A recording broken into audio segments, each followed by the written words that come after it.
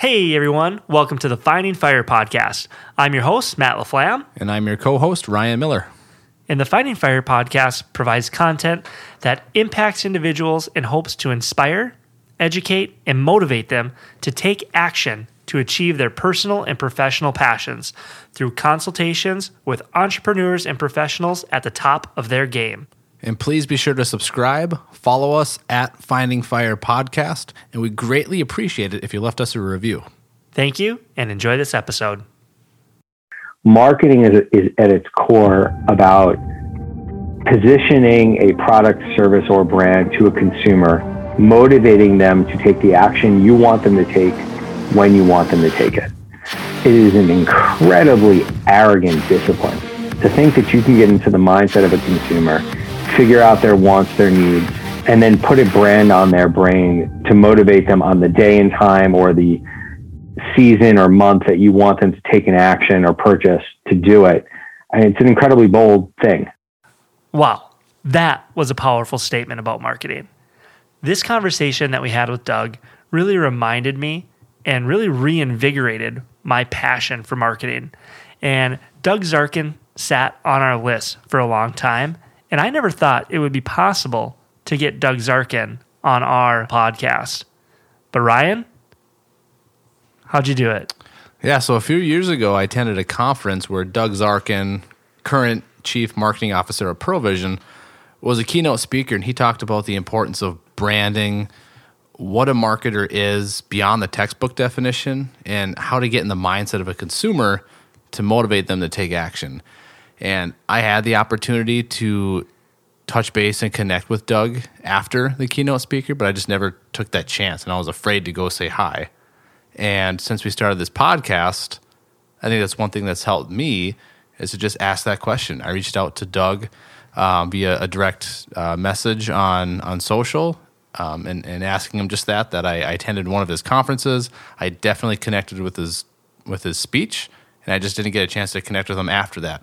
And he said, absolutely, name a time, let's connect. Awesome. Super cool. Super great conversation, guys. You're going to learn a ton. Thank you again. Enjoy the episode. Fantastic. So whenever you guys are ready, go for it. All right. Perfect. Well, if you want to introduce yourself and talk about what role you're in and with which company. Sure. So my name is Doug Zarkin. I am the Vice President and Chief Marketing Officer for ProVision. ProVision is a brand within the EssilorLuxottica portfolio. Brand was started in 1961 by Dr. Stanley Pearl. We are the preeminent optical franchise business in North America. We have roughly about 600 eye care centers in the U.S., Canada, and Puerto Rico. 8 out of 10 of our locations are owned by our franchisees, and the majority of our franchisees are either doctors or opticians. And how did you land with ProVision? How did you become CMO? So, like most things in life, it really comes down to relationships. And I was approached by somebody who was at the company that I had worked with previously when I was at Limited Brands as the Vice President of Marketing for Victoria's Secret Pink, who mentioned that at the time, Retail Optical North America, which is the division in which ProVision sits in, was really looking to overhaul their marketing excellence. For ProVision in particular, it was a brand that was somewhat stuck in neutral. And if you've ever worked or know anybody who's ever worked on a franchise business, if you're not growing, that's not a good thing. And despite the fact that the business was profitable and positive comp sales, there wasn't really momentum. There really wasn't a vision for the business, no pun intended. And so was brought in to really not only stabilize the business, but most importantly, chart the course forward to help really accelerate this brand and really get it to start growing. Yeah, that's really cool. And just want to backtrack just a little bit, just you as a marketer, what is it to you in your eyes? What is a marketer, and why and when did you become so passionate just to follow that path, which ultimately led you to Pro right now? But just, what is a marketer in your eyes? And I guess when did you realize this is for me? I look at marketing very pragmatically. If you were to read the definition of marketing in any undergraduate or perhaps even graduate textbook, they're going to give you a very lofty answer. But I think as I think about what marketing is and why I enjoy it, marketing is at its core about positioning a product, service, or brand to a consumer, motivating them to take the action you want them to take when you want them to take it. It is an incredibly arrogant discipline to think that you can get into the mindset of a consumer, figure out their wants, their needs, listen to what they're saying, determine what they're not saying, what they really, really mean, and then put a brand on their brain to motivate them on the day and time or the season or month that you want them to take an action or purchase to do it. And it's an incredibly bold thing. In fact, it probably looks better on a resume than just saying CMO. When I realized just how much a balance marketing is between art and science is probably when the light switch went off and said, yeah, this is where I want to build my career.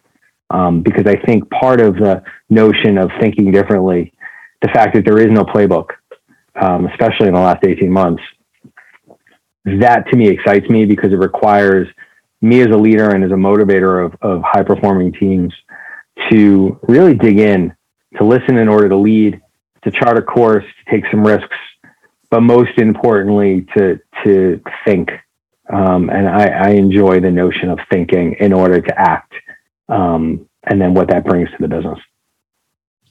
Yeah. Let's talk about that for a second. Like 18 months back during the pandemic, we can maybe hone in specifically on the eye care, / healthcare industry with Pearl. How did you innovate? Like, what was that like in that industry to innovate? And like you said, there's not a playbook. Like, it's interesting to see, like, okay, where do I start? Yeah. I mean, look, Belichick doesn't have a third down in global pandemic in his playbook. And certainly we didn't have one in ours, but it for us was an opportunity to really get back to the notion of human truths. Something this brand had been doing very well on the last 9 years that I've been a part of it, and figure out from a human perspective, what was the situation at hand? And then what did we need to do as a brand that really believes in caring for the people behind the eyes in order to connect the dots? And for us, it was very simple. Eye care was never fully shut down. We were deemed an essential service, but we did have to migrate from anybody who wanted an eye exam to basically saying to someone, listen, unless you're a frontline worker or you're experiencing trauma or you've broken your glasses or you've run out of contacts, listen, we need you to put your exam on hold. So we actually had to let those in the community know that while we were open for business, we were only open for essential care. And that's an incredibly bold thing, to feel that you have enough of a relationship with the consumer to essentially tell them to not act. I just spent 5 minutes telling you that marketing is about motivating somebody to take the action you want when you want them to take it. Yeah. I all of a sudden was faced with the notion of trying to motivate a consumer not to take action, but to hold off and eventually take action when the world changed. And we were very fortunate that when we opened our doors, more towards everyday care than essential care, our consumers came back, our community members came back in droves. And the second half of 2020 was the strongest second half this business has had in 20 years. Wow. So as you develop this plan, so I have a couple of questions from an organizational standpoint. Sure. Overall, you're underneath Luxottica as the parent company, correct? EssilorLuxottica is the organization that owns Pearl Vision, correct? Okay. And was it Luxottica coming down saying, "Hey, Doug, here's our overall arching plan, and we'd like you to implement that throughout the organization"? No, that's not how the organization works. If you were an organization, whether you're EssilorLuxottica or Philip Van Heusen or LVMH, that has a portfolio of brands in certain categories, you have to create swim lanes. You have to create differentiation. And it's up to the individual leadership teams for those brands to really carve out what they believe to be the path forward. What I'm doing on Pearl is different than what my colleagues are doing on LensCrafters and what my friends are doing in Target Optical. It's really my job, not only ethically, but legally, to optimize this business, to ensure that Pearl Vision is winning. And if somebody else has to lose in order for us to win, That's just a reality of being a competitive business in a competitive category. Okay.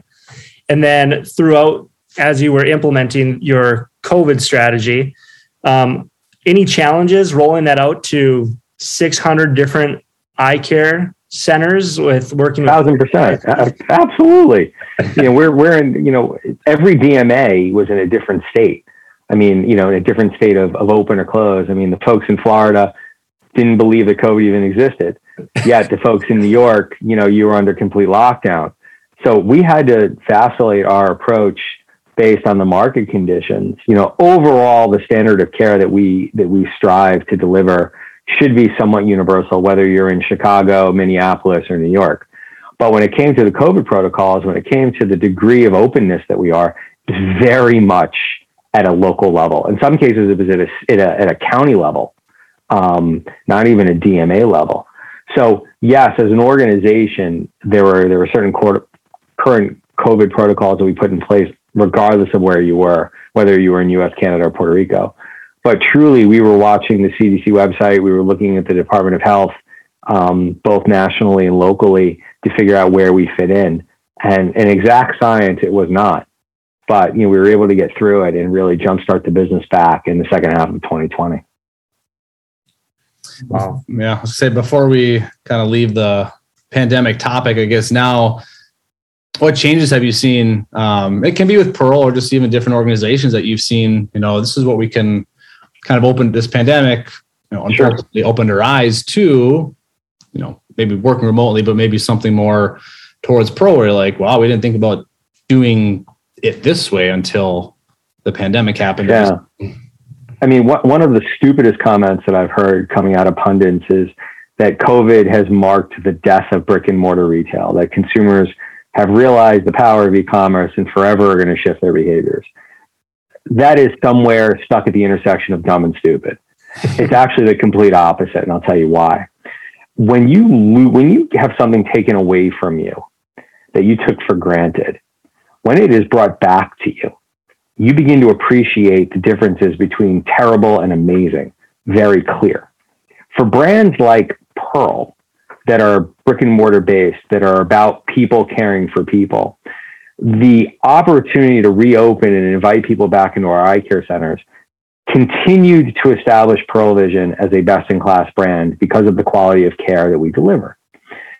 People talked about, especially in marketing and branding, that Amazon killed retail. Amazon didn't kill retail.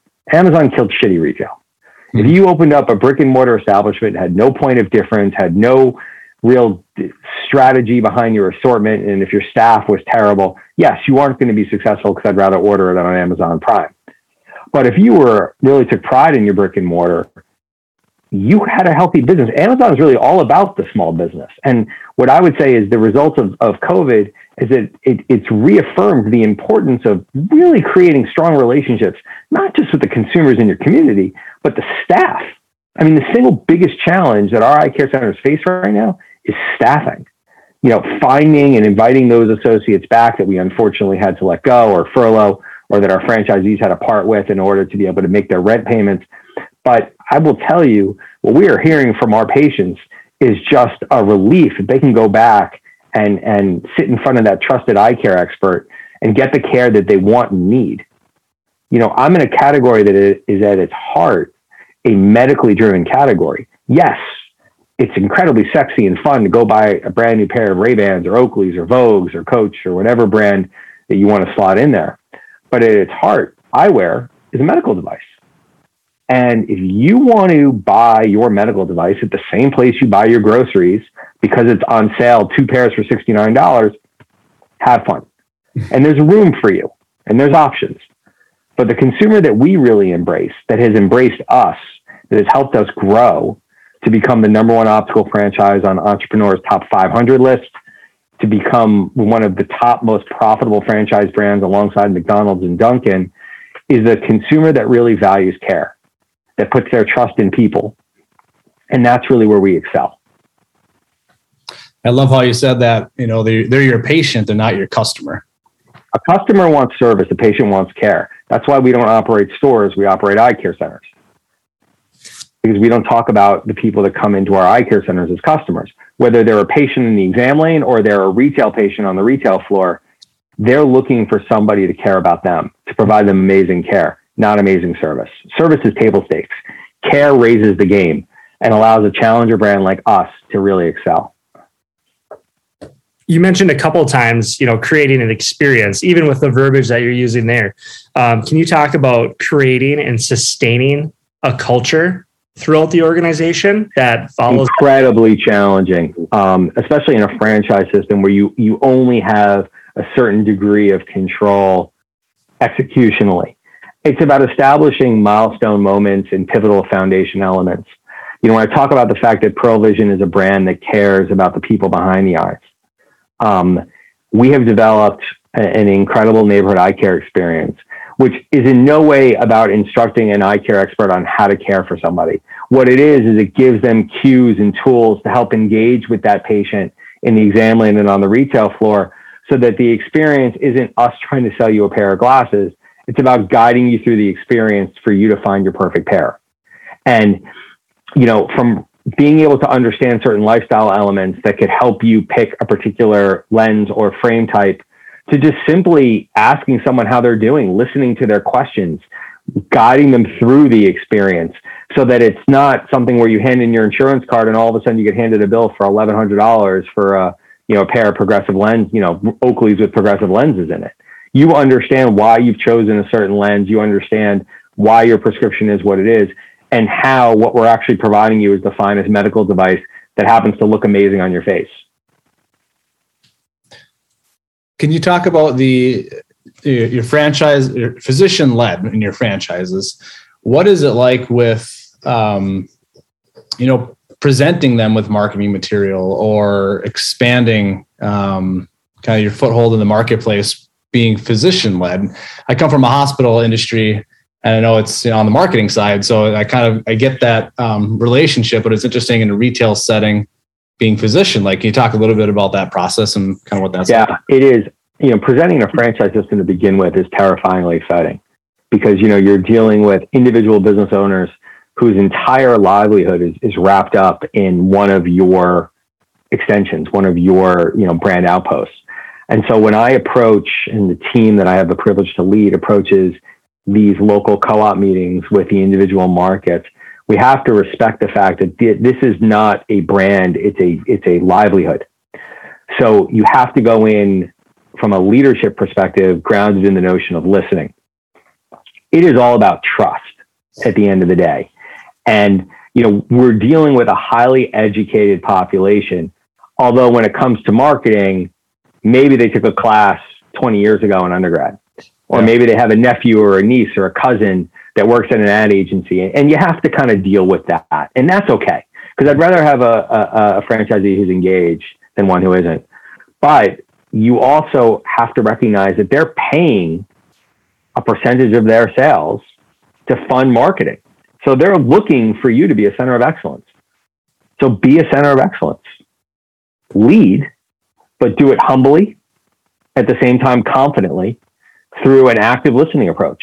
And I will tell you, it took me a couple of years to break through the clutter with a lot of these folks. I mean, the very first email that I got on my very first day at Pearle Vision, a little over 9 years ago, was from, at the time, the head of the Franchisee Advisory Council, kind of like Speaker of the House.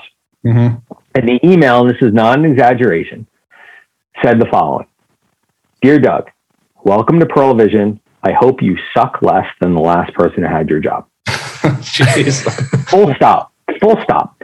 So you have a couple different pathways to go from there. You can cry, you can laugh, or you can recognize what they basically said to you is, we want you to think differently. Mm-hmm. I went through all of those stages, maybe even hid under my desk for a little while, and then started to try to discern where we were going to go and how we were going to get there. How do you stay in touch with the frontline workers? Oh, it's not hard at all. The franchise system is all about feedback. I will tell you, when it's good, you hear it. When it's bad, you really hear it. So, feedback mechanisms exist. Every single franchisee has my cell phone number, a blessing and a curse. The first couple of years, I was getting phone calls on the soccer field while I was coaching my little guy's soccer team on a Saturday or Sunday. But it really was a symbol to show the community that, listen, I was going to get dirty in order to build this. One of the things that we've done from a sophistication perspective is we have built a very strong relationship with a company called Reputation. Reputation used to be called Reputation.com, is a software management platform that allows us to manage and get a viewpoint into what our perceptions are at the local level through the Google My Business platform. And reputation is a commerce. Your reputation is a commerce. It is truly something that you trade on, trade in, and if you don't protect it, can be devalued quite quickly. In a franchise system, you are as good as your worst location, because the consumer doesn't care, doesn't know that they may be owned by two different people. They went to Provision A and it was amazing, and their friend went to Provision B and it was terrible, and so now they think the brand is terrible. So we use this platform to really keep tabs on how we're performing and also look at that performance relative to the reputation score. And that gives us an incredible opportunity to dig into where problem children exist, or to really think about and celebrate where opportunities lie. Are there certain benchmarks then that a franchise owner has hit? Like you maybe mentioned like milestone moments. I used to work for a franchise, and I know that there was a period of time where he kind of basically shut down the business and let it ride for 7-8 months. And I mean, corporate reached out and stepped in. Does Pearle Vision have those guidelines in order to maintain a franchise? We have an extremely comprehensive franchise agreement and even more comprehensive operations manual. Certainly. Sure.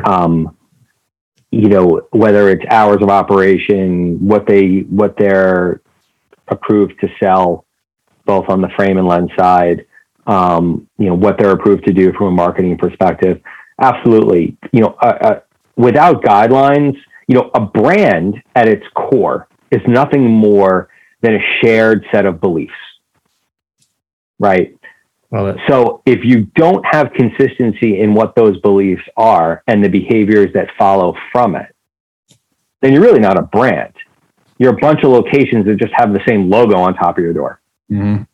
And there are plenty of those that are out there. But in our system, brand really comes down to that belief and that ability to execute consistently. Yeah, kind of transitioning into branding, and kind of going more on the personal side with you, like growing up, was there a certain brand that you just kind of gravitated towards? And if there was, is that when you just became super passionate about like branding and consumer strategy? Even though I went to graduate school and got my MBA in marketing, I actually didn't think I was going to go into the world of marketing and advertising. I actually thought I was going to be a fixed income trader. The next Bud Fox or Gordon Gekko, like any child of the 80s and 90s, that's kind of where I had my heart set. But I realized very quickly as I started to pursue that path that business model doesn't allow for a person to make a difference as a person. Part of what I love about what I do is I have the opportunity to make a difference, not just as the head of marketing for Pearle, but as Doug, as a human being. Mm-hmm. And whether that's in assembling a high-performing team, mentoring somebody, teaching a class, the perspective, making judgment calls, sometimes in the absence of data, is the thing that gets me up in the morning. As I think about growing up, some of the brands to me that did it really well, I probably couldn't tell you because at the time my mindset wasn't wired into, wow, that's a great brand. Mm-hmm. It was more wired into, I want that or I want this. I would say, my first decade of my career was in the agency world, and, working my way up and through the agency world really affirmed for me as I had experiences with different brands and started to look at communication and advertising from the mindset of somebody who was in it. This is what I really want to do. And, certainly there are brands that I admire today. And there are certainly brands that I just kind of like shake my head and say, what are they thinking? And no, I'm not going to tell you the brands that I think are, what are they thinking? Because it's very subjective and it would be inappropriate. Yeah. But I do think there are some incredible brands doing some great work out there in the market. You know, the insurance industry, I think, is lighting it up on fire. I love what Farmers and State Farm and Geico and Progressive are doing. They've taken an incredibly humdrum category and brought energy and excitement. You know, my 12-year-old, you know, knows the jingles, and as frustrating as that is for me, it means that those guys are doing something right. Yeah. I think the folks at Snickers, I mean, the Hangry platform and how they've built upon that is just marketing genius. And so I admire what they're doing, because they really took a very powerful strategic insight and turned it up on its ankles, and have just done some great things with it. Is there any one brand or person today that you would say has really been influential in your career success or just personally? Yeah, you know, I think for me, and he's an icon, but not somebody who unfortunately is still with us, but somebody I still look to and say, wow, you know, the way that they thought differently really inspired me, is Pete Rozelle. You know, Pete Rozelle created the modern day Super Bowl. You know, he also recognized that the NFL was more than just a sports league. He recognized the power of the shield, and that the fact that each of these NFL franchises was really an ambassador to their community, and laid the foundation, I believe, for what, you know, Tim Ellis is doing today at the NFL, and really continuing to drive that community connection. You know, I grew up in New York. I've been a Giants fan, as you can see, my entire life. And I'm a huge sports enthusiast. I've had the privilege of working with the NFL in past careers.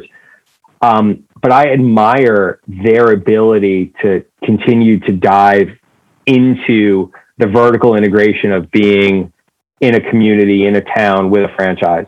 I think they do it probably better than anybody. Yeah. I mean, their marketing is outstanding. Their strategy is more outstanding. I mean, the marketing that they're doing is wonderful, but their appreciation for what it is to establish a franchise in a town, and the undertaking that you need to do, from not just selling merch, but the way you engage, the way you give back, the way you embrace the different segments. There's just depth of thinking there that's to be applauded. Yeah. Yeah, I think it goes back to just even what you said too, listening, like getting that feedback. I think just the NFL, not getting too off topic, but just hearing back from the players themselves, or you can say the employees themselves, of concussion protocol and all these type of things that, you know, what can we do to increase safety? I think that's one of the Play 60. Yep. Yeah.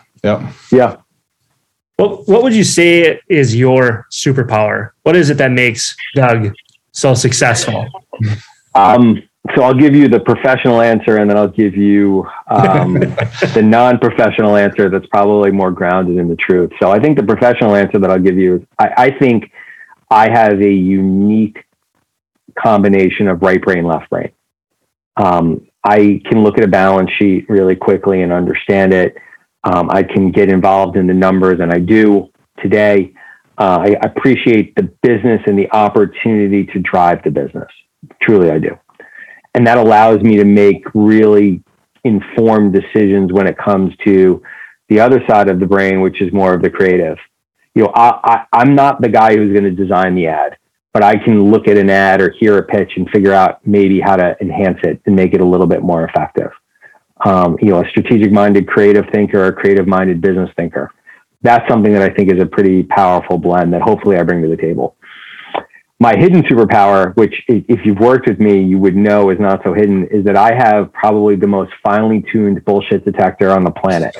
I am incredibly good, and I say that with all the humility in the world, whether it's in a presentation, whether it's in a document, of just sniffing out nonsense.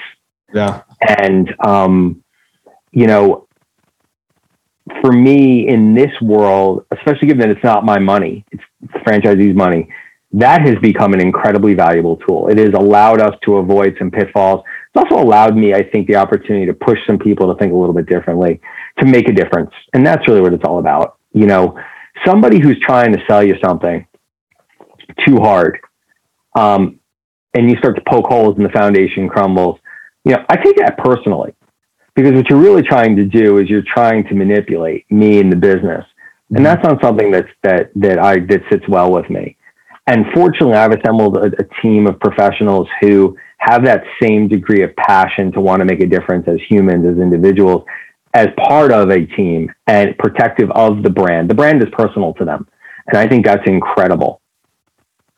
Yeah. And I think that's something you can't teach. What you just said there too is, you know, you can adapt to people, but just the talent to, like you said, sniff out the bullshit. Like you can teach it. You know, over time you start to, you know, I think one of the things that I'm probably known for is I'm pretty consistent in terms of how I take things apart or put them back together again. You know, my logic train, how I like a slide built in PowerPoint, my belief in a strong narrative. The team that I've had the opportunity to lead for the last 9 years has gotten very good at recognizing and almost interpreting, what am I going to ask? And what I appreciate about that is it allows them to express a strong point of view in a way that gets through. You know, marketers that have success can run the risk of becoming closed-minded and lack curiosity. I don't lack curiosity. I just believe in having a point of view. And if you don't have one, I'll give you one. But I love the fact that I've got a group of folks that have incredibly strong points of view that aren't afraid to advocate, especially when it goes counter to what my thinking is. And that makes for really fun meetings. You know, our marketing family is a family. Think about your own family. You sit across the table. You don't agree with everybody. It's not, every meal is not a great one, but you love each other and you care about each other and you have each other's backs. And I think my team would say that all of those things about me as their leader. Yeah. Sounds like an environment where, and so similar to kind of my background too, is if there's a new data tool out there, for instance, you mentioned reputation, just, you know, being comfortable coming to Doug or to your boss and saying, hey, here's this new tool out there. Here's how I think it could help our website, or making a request to your superior saying, you know, this could drive more traffic to our website or hurt or improve our search functionality or something like that. It seems like the culture and the environment you've created has, you know, made your team comfortable kind of coming to you and requesting, hey, this could help Pearl. You know, here's my backing of it. What do you think? Sure. Absolutely. So really, we always like to, you know, for our audience in regard to passion, and for those that, you know, maybe they're stuck in a 9-to-5, or, you know, they went to school for this, or they thought they were going to do this. You know, what is, and you can give more than one, but what is one piece of advice you could give our listeners to, you know, follow your gut, or, you know, if you went to school for this, but you feel like you want to do this, just to kind of give them that push, or, you know, you saying you weren't always, you know, didn't think you're going to be in branding, but now you are in branding and marketing and advertising. Yeah. So what I would say, it's a great question. What I would say is stop focusing and stressing out about the right way to do something, or stop worrying to death about the wrong way to do something. Focus on a way. Craft a way. Recognize that along that journey, there's sort of 3 levels of what I would call learning. There's learning opportunities, which happen every day, happen at every level. There are mistakes, which is basically that learning opportunity happening more than once. And then there's what I would call we need to have a conversation, when the same pattern of behavior continues to rear itself, or the same poor decision continues to rear itself. And that number 3 is really what you want to avoid, but you really want to embrace the learning experiences. You know, focus on the learning experiences, minimize the mistakes, and avoid at all costs we need to have a conversation.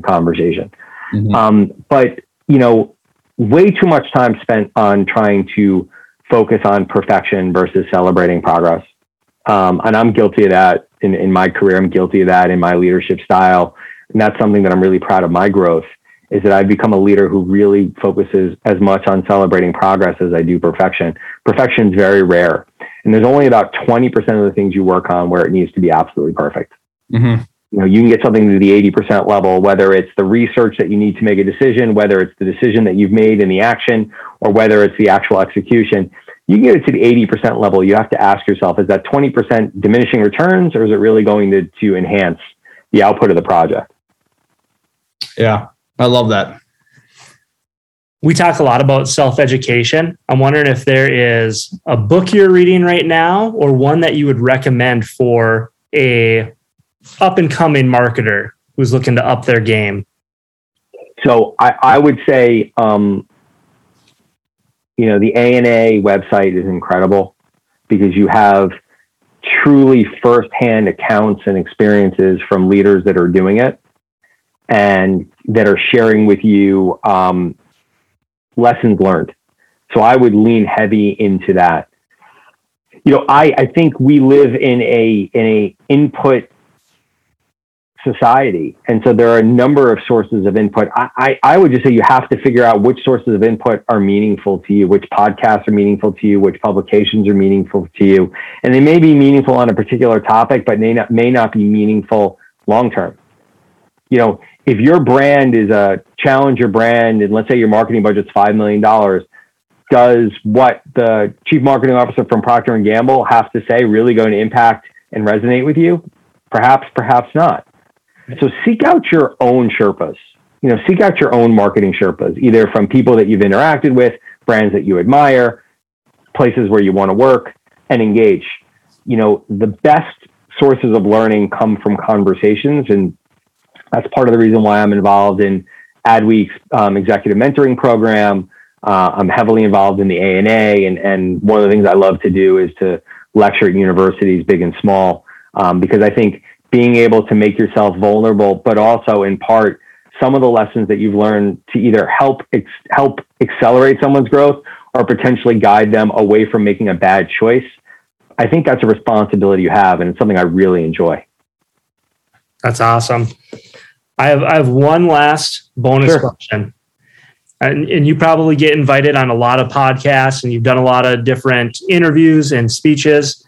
Is there one thing or one question that has never been asked that you're like, how come this never comes up? Or something that you think, man, I should really talk about this? Yeah, but I'm going to keep it to myself. There's what's interesting is in engaging in this new form of, content that we've all sort of been thrown into. You go on, you do some good ones, you do some bad ones. The questions tend to be somewhat structured in the same manner. What I'm finding more so now at this point in its journey is that there's a much greater interest in the person versus just the work product they're putting out. And I enjoy that, honestly, because, for whatever success I perhaps have generated, I've also had some really big screw ups and some decisions I've made that perhaps weren't great. Mm-hmm. And, there's as much to learn from that as there is perhaps, the things you read about in Forbes or on Adweek or on LinkedIn. Right. Mm-hmm. Well, all right. Since you brought it up, can you tell us about one of your failures? Yeah. It was a career decision that I made.